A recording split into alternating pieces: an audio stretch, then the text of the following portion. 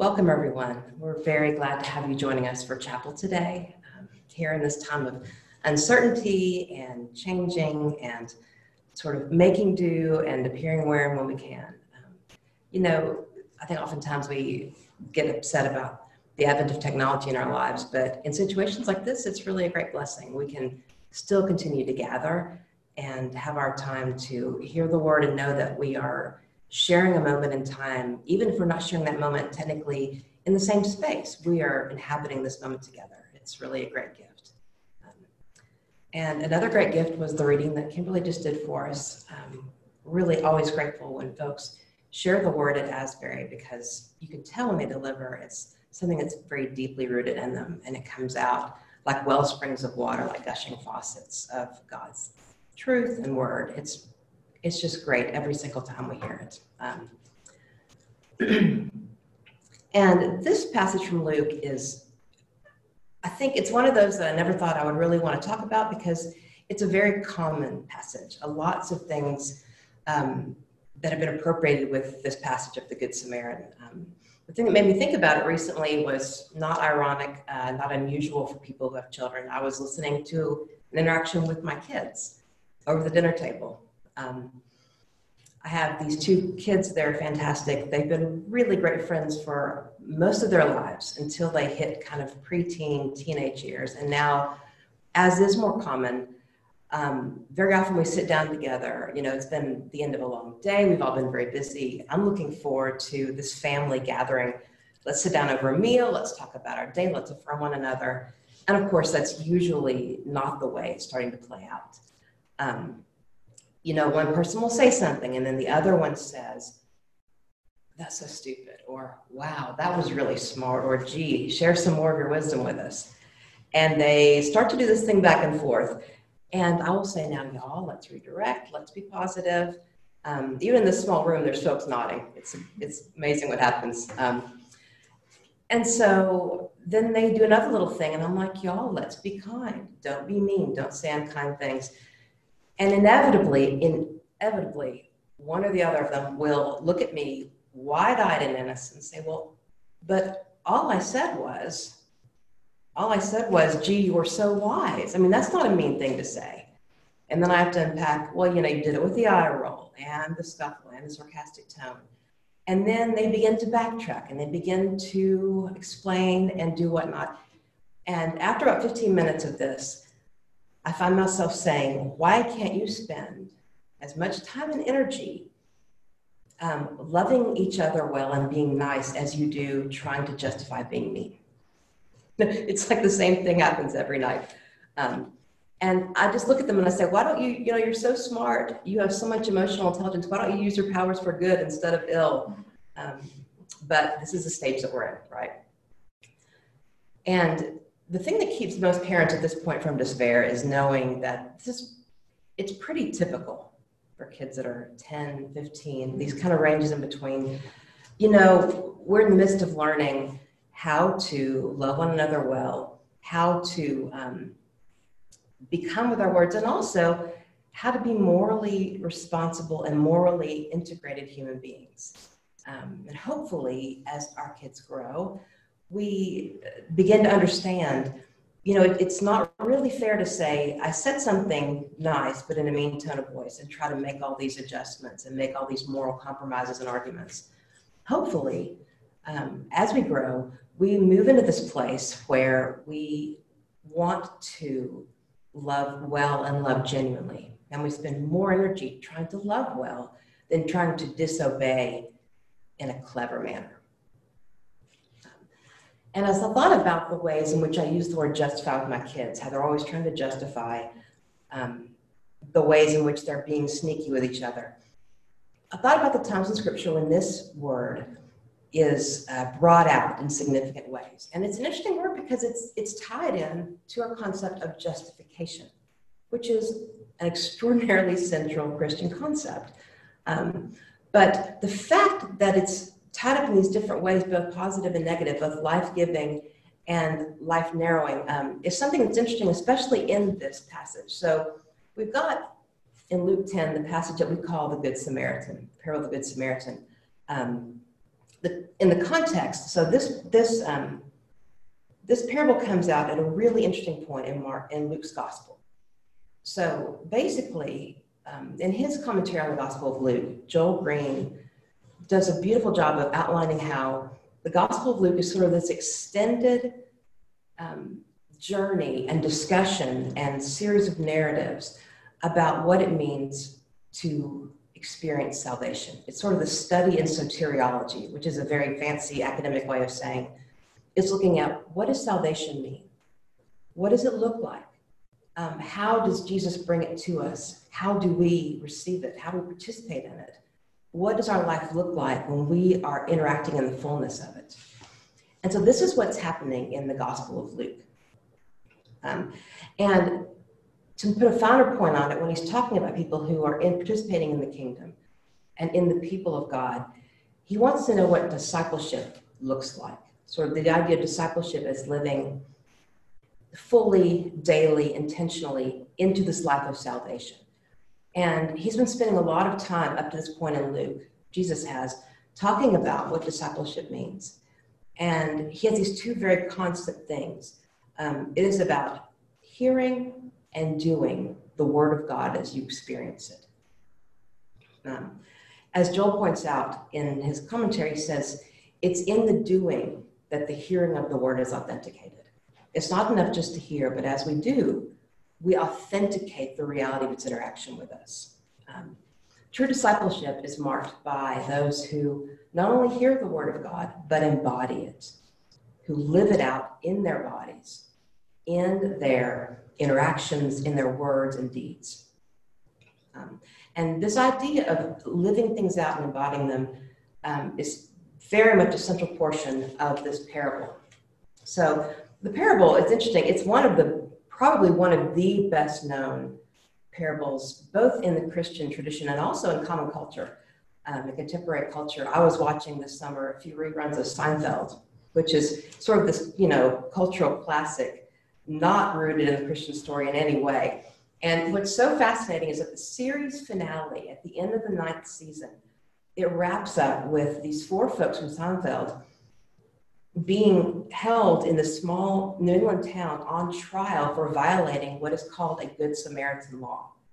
So these guys come into town and witness somebody being robbed and carjacked, and being their snarky selves, they're filming and they're making comments. And the series finale wraps up with this trial saying that they should have interceded and done something to help someone who's being robbed. The actual phrasing of it was, we've made it a crime, says the prosecutor in the story, to ignore a fellow human being in trouble. So this amazing parable has made its way all the way down to a pivotal moment in Seinfeld. So obviously, folks know what this is. But there's a lot in back of the story that really bears examining. So the story occurs when Jesus has sent out the 70. He is on his way to Jerusalem, to ultimately to the cross and the tomb. He has set his face towards Jerusalem, this sense of a very austere, focused, intentional movement towards his fulfillment on the cross. And in preparation for this, he sent the 70, and they are preceding him. They are doing miracles. They're witnessing to him, witnessing about him, witnessing to the presence that he's going to be coming. And they come back and they're really excited. They've had these amazing experiences. They say, wow, demons even obeyed us. All these amazing things are happening. And Jesus says, it's about who is seeing and who is hearing. It's not just about where I'm going. It's not just about the miracles that are being done. But of all these folks, there are folks who see and hear, and it doesn't always have to do with who we think is going to be doing the seeing and hearing. He describes in really vivid categories, Jesus does, about the people to whom God has decided to reveal himself. It's not that anybody's excluded, but it's not going to automatically go to the folks we think will be the first in line to get the good news. He says, God in his good glory and good wisdom has hidden it from those that we consider to be wise or powerful. And he's revealed to little children who are the nobodies. in the midst of this turning around of the power and honor system of the society, in the midst of this, this Jewish lawyer steps forward.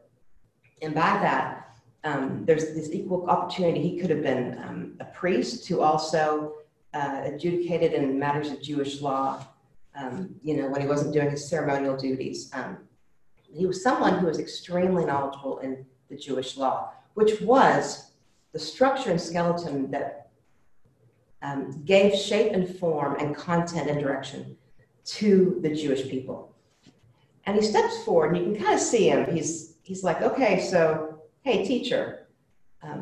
He kind of comes in and interrupts in a dialogue that is not necessarily private, because Jesus is teaching his 70 disciples in a public space, but he's not really talking to everybody. He's kind of talking to his folks. And this guy comes up from the side and says, so if I could interrupt for a second, teacher, use the term of respect. And he says, what must I do to inherit eternal life? And Jesus says, well, you're a teacher of the Jewish law. You've read the law, as have I. Tell me, what do you read there? And he's not just talking about the words that are read there. It's not just about, recite back to me what the law says.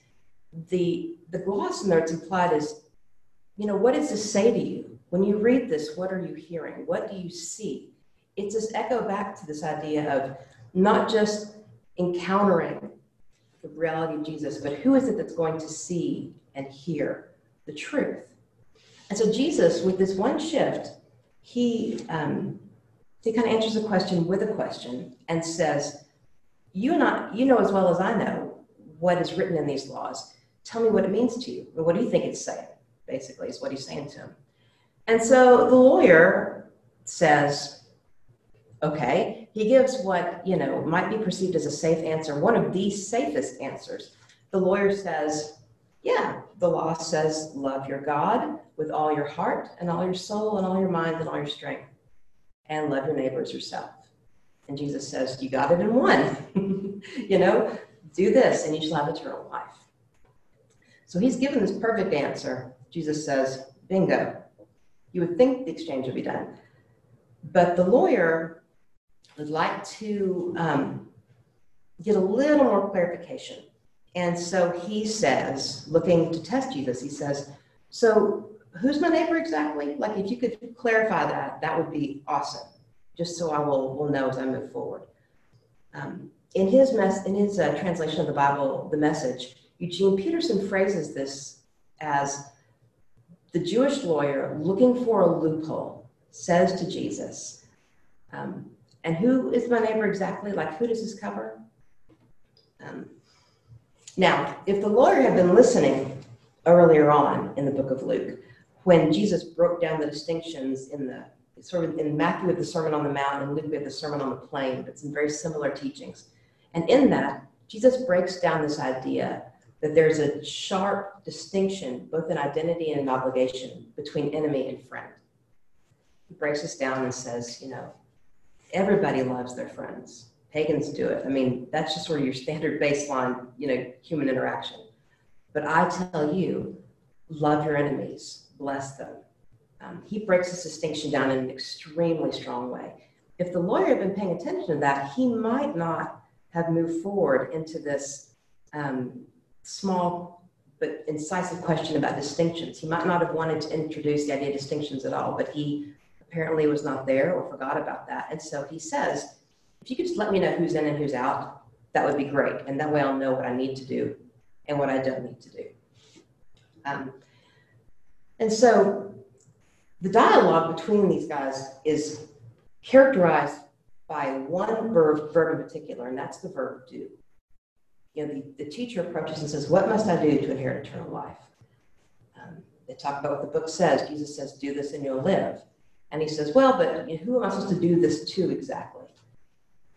And so the parable centers around two things in particular. One is identity and one is action. And it's these two things that help the reader and start pointing us towards the message of who and what it is to be a disciple and following and living out salvation in the Gospel of Luke. What is it that our identity and our action say about how the law binds us and opens us and exposes us to what God is calling us to do? So the first with identity, because that's where the lawyer's question starts. He wants to know who's the neighbor. So he'd kind of like to know if he could make some lists. These guys are neighbors, these folks aren't neighbors, and I'll have half the work to do, maybe or even a third, depending on the list that Jesus gives him. So when Jesus starts to tell a parable, he doesn't really answer the question that the lawyer is asking outright.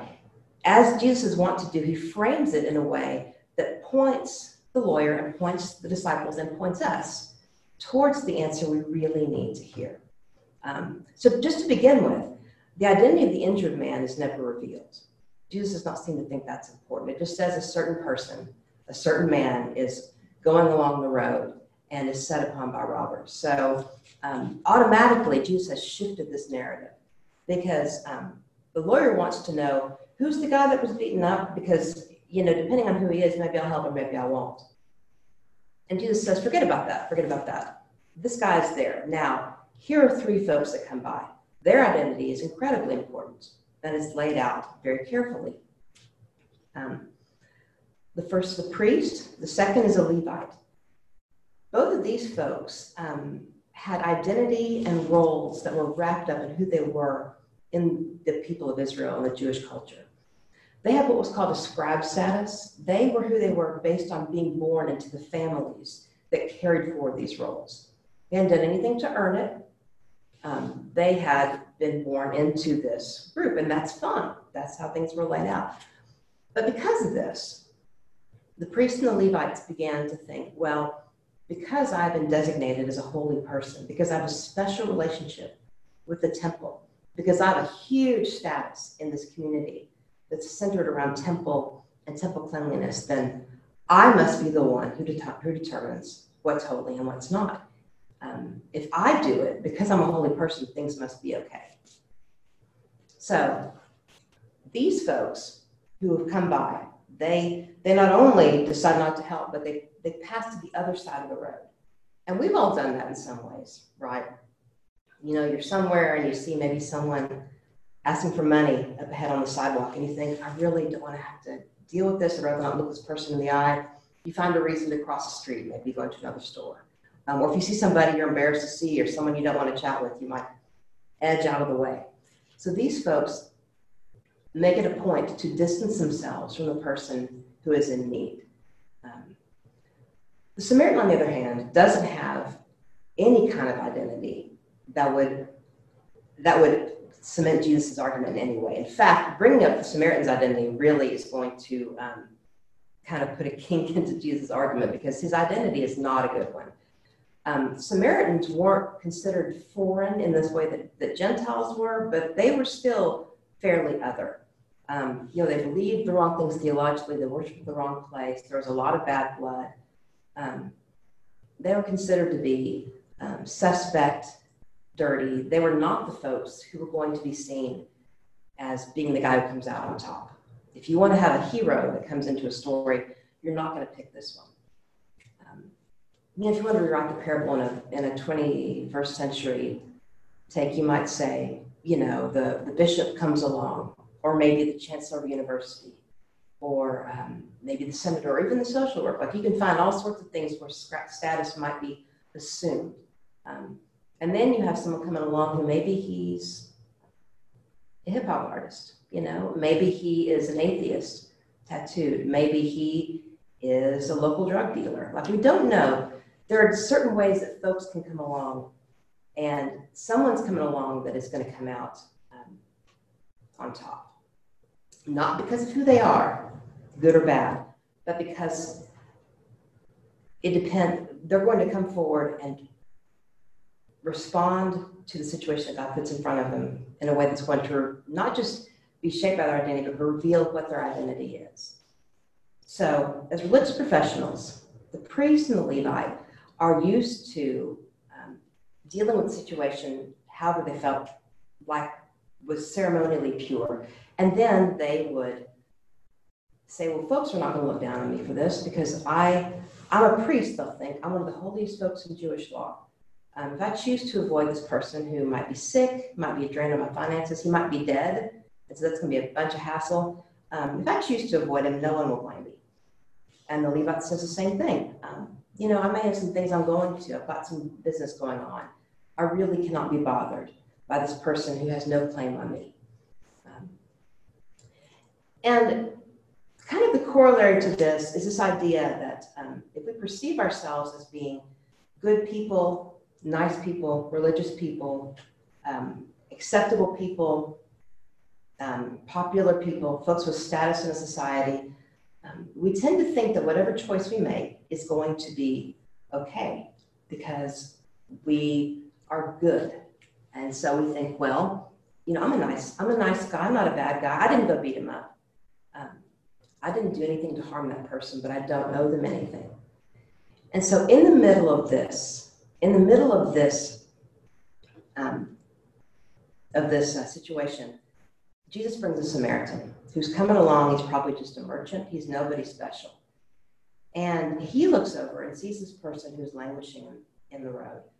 And there's no sort of rational way that the Samaritan decides to help. The Samaritan does not sit and think out, well, maybe it's a Samaritan, maybe I should help, or maybe it's a Jew and they're jerks and we don't like to help them. He doesn't do any of this. What he does is he looked over and he's moved with compassion. It's a very deep, internal, almost a visceral movement within him. And so here are the folks who, by virtue of their identity and their preferred status, should be the ones who are doing the right thing, who are embodying the love of God.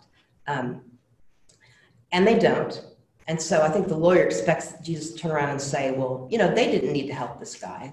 He had no claim on them. The Samaritan moves forward and says, there's somebody dying. And he's moved with compassion. And he drops what he's doing and he steps forward and he cares for the person who needs care. What Jesus is showing us here is it's not our identity that makes our behavior sanctified or commendable or even acceptable. It's our active, faithful, faith-filled response to the immediate, often inconvenient invitations to participate in the work of God that occur right in front of us, that are thrown into our way as we are literally on the road. These are the things that reveal our identity in the story which God is writing. We do not bring our identity in and then decide who needs help. We respond, and thus our identity as participants in the work of God is revealed. This is a very difficult thing, not just for Christians, often for American Christians. This popular concept that our country and our Constitution is based on is called negative rights, negative liberties. We have the right not to have to do things that are damaging to us, not to have to do things that we are not obligated to do. This can serve really well in a society that's pluralistic, but as Christians, it falls far short of the mark. As Christians, we are called to do much, much, much more than simply avoid doing evil to others. This we share not only with Jesus, but with John Wesley, who said, avoid doing harm and do good in as many ways possible. These are not the same. And Wesley recognizes that they're not the same. And this parable explicitly shows how they are not the same. Because the priest and the Levite did not do anything to actively harm the man. They didn't do anything at all. The Samaritan, instead of retreating into an idea of not being bound by obligation to help, instead of retreating into the safety of shelter and convenience, the Samaritan advances. He virtually charges forward to participate in caring for the other that God has called him to do. And that's why the lawyer's question is so important. The purpose of it and the intention. The original question the lawyer asks, who is my neighbor? Can you tell me who I actually have to love as myself? In this question, the lawyer is not seeking, with this clarification, to learn how to love more fully. He is not seeking to learn how to love better. What he wants to do is be given permission to love more narrowly. He wants to be given permission by Jesus to bring the circle closer and tighter, and to care for fewer people and still remain within the scope of the kingdom of God, which is really fascinating considering that he begins his answer to Jesus with this amazingly powerful verse from the Shema. We're supposed to love the Lord our God with all our heart, with all our soul, with all our mind, with all our strength. This verse repeats the word love with all of ourselves 4 times. And yet the first thing that he does after that is try to start circumscribing who he needs to love on the outside. He may be able to repeat the Shema back to Jesus, but he has not heard it. He has not seen what the words mean when he's read them. To move from loving with all of oneself to how little do I have to do and not make God angry indicates that he is not understanding what the salvation story of the Gospel of Luke is all about. And the fact that this is a lawyer is also really significant. As I mentioned earlier, I think it's interesting that the words justify and justification are so closely linked. It's a theological category, justification is, but it's also a legal one. And that's not insignificant. What the lawyer is trying to do here is find a loophole, find an acceptable reason to not do good. And with all of the beauty that it's brought to the Christian tradition, to our lives, the struggle that Protestantism has had between faith and works and this idea of justification by faith, with their emphasis on this legal aspect of atonement, it's not really any wonder that we struggle with legalism in the way we live out our saved lives, on both sides of the equation. I realized as I was reading through this that being raised in the evangelical tradition and being discipled in that, when I heard the word legalism, you always think, well, it's about working, earning God's love. It's about trying to do works righteousness and working and earning and working and earning. But, legalism has the other side of the coin. Just as much as we can try to say to ourselves, how much do I have to do to earn God's salvation, to ensure that God loves me? That's one side of it. Just as often and just as problematic are the times when we retreat into a legalistic definition of safety and distance. What we ask is, how little do I really have to do and can still be okay with God? Who can I ignore and still inherit eternal life? That was the lawyer's question. And what we might ask is, well, do we really have to help the poor? Is our salvation really in the balance with this? God did say that Jesus did say that the rich could go through the eye, could go to heaven, even if it was harder than a camel getting through the eye of a needle. Well, obviously, it must be possible. So that's our guarantee. We can step forward into that.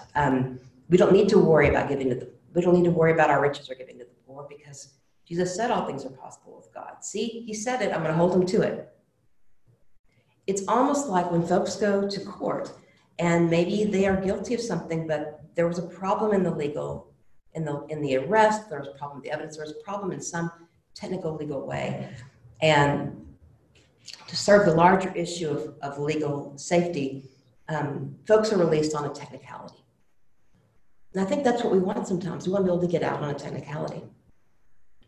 And we recognize why those things are important in the legal system, to serve, in one sense, the larger aspect of the integrity of the whole law process.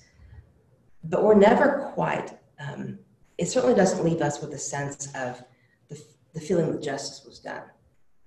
If we're only getting out on technicalities, then we really have not served justice fully. And I think that's what we try to do as Christians sometimes. We want to try to get these technical ways to avoid doing what the Spirit of God in compassion and mercy and overflowing love for the other is calling us to, recklessly even, far beyond the bounds of obligation or what's just acceptable.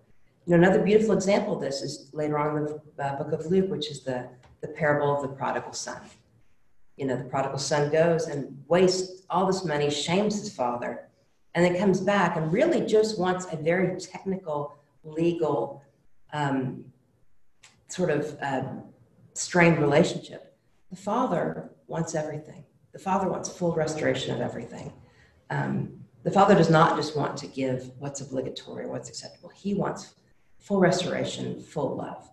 The older brother does not. He's like, this guy really shamed you. He wasted all this money. He deserves nothing, and he should be grateful for any little scrap you give him. He chooses bitterness over full restoration.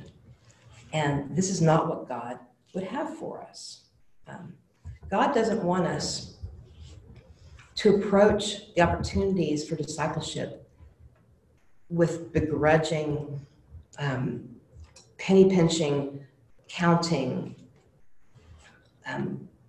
thriftiness, and miserliness. What God wants is for us to consistently, constantly, overwhelmingly look for those opportunities where we can make a difference, where we can participate actively in the discipleship of God, participate in the living out of our salvation, of restoration, of healing.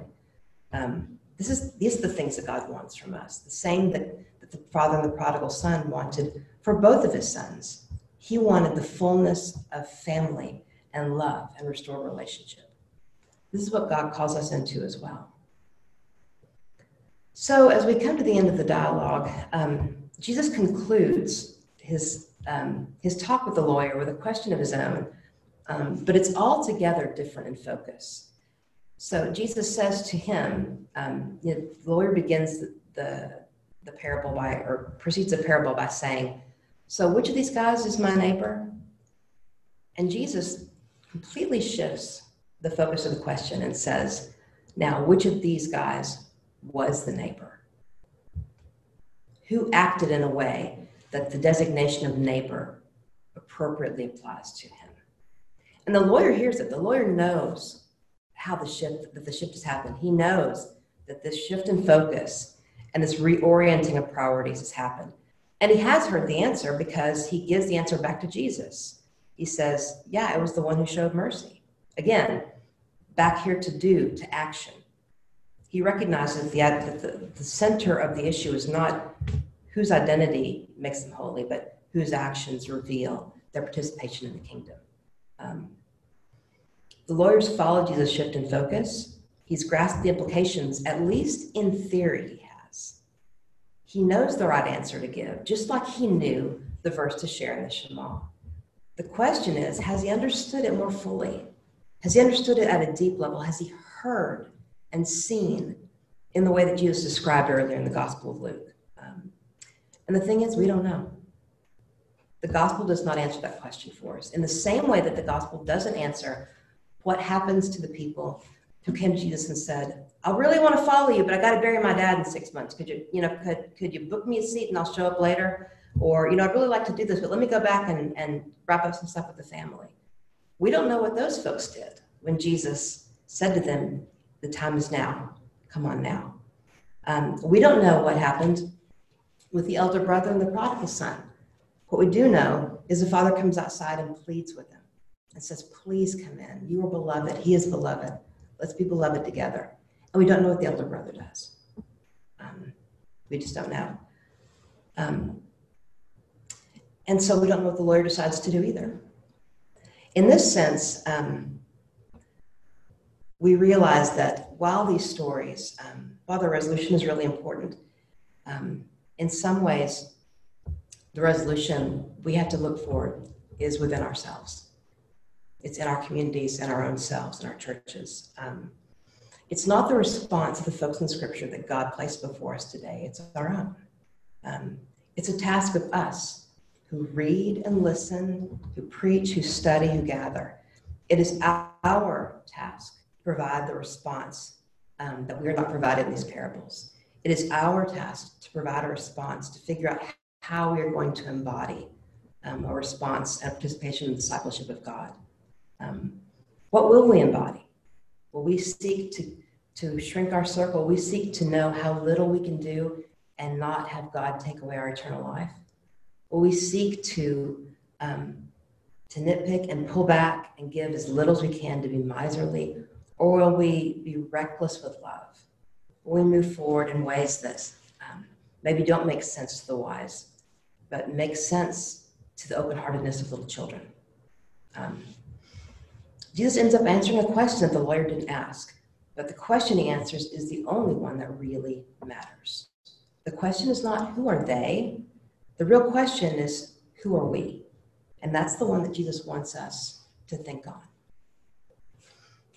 You know, as I said before, as a mother, I found myself asking, why can't my kids invest as much energy and thought and passion into loving each other well as they do in finding ways to pester each other without getting punished in these technically allowable ways? And as I pray over them and live with them, I look forward to the day that they mature out of that and grow into a deeper love.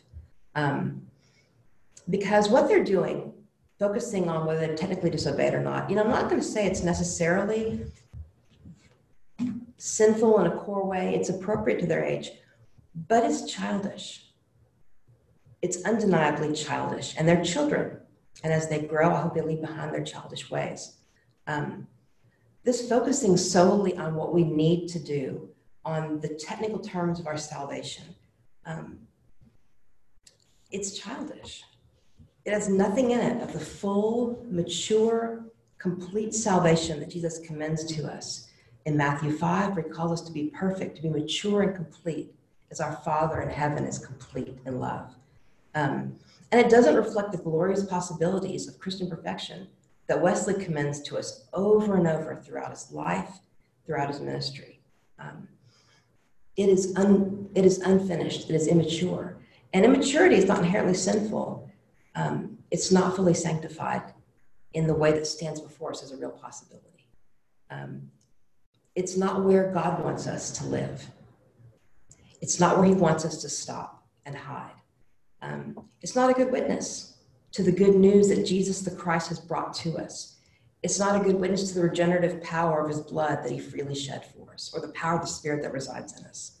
And I have no idea if this is the most or least important consideration, but I found myself writing it down anyway. It does not make God happy.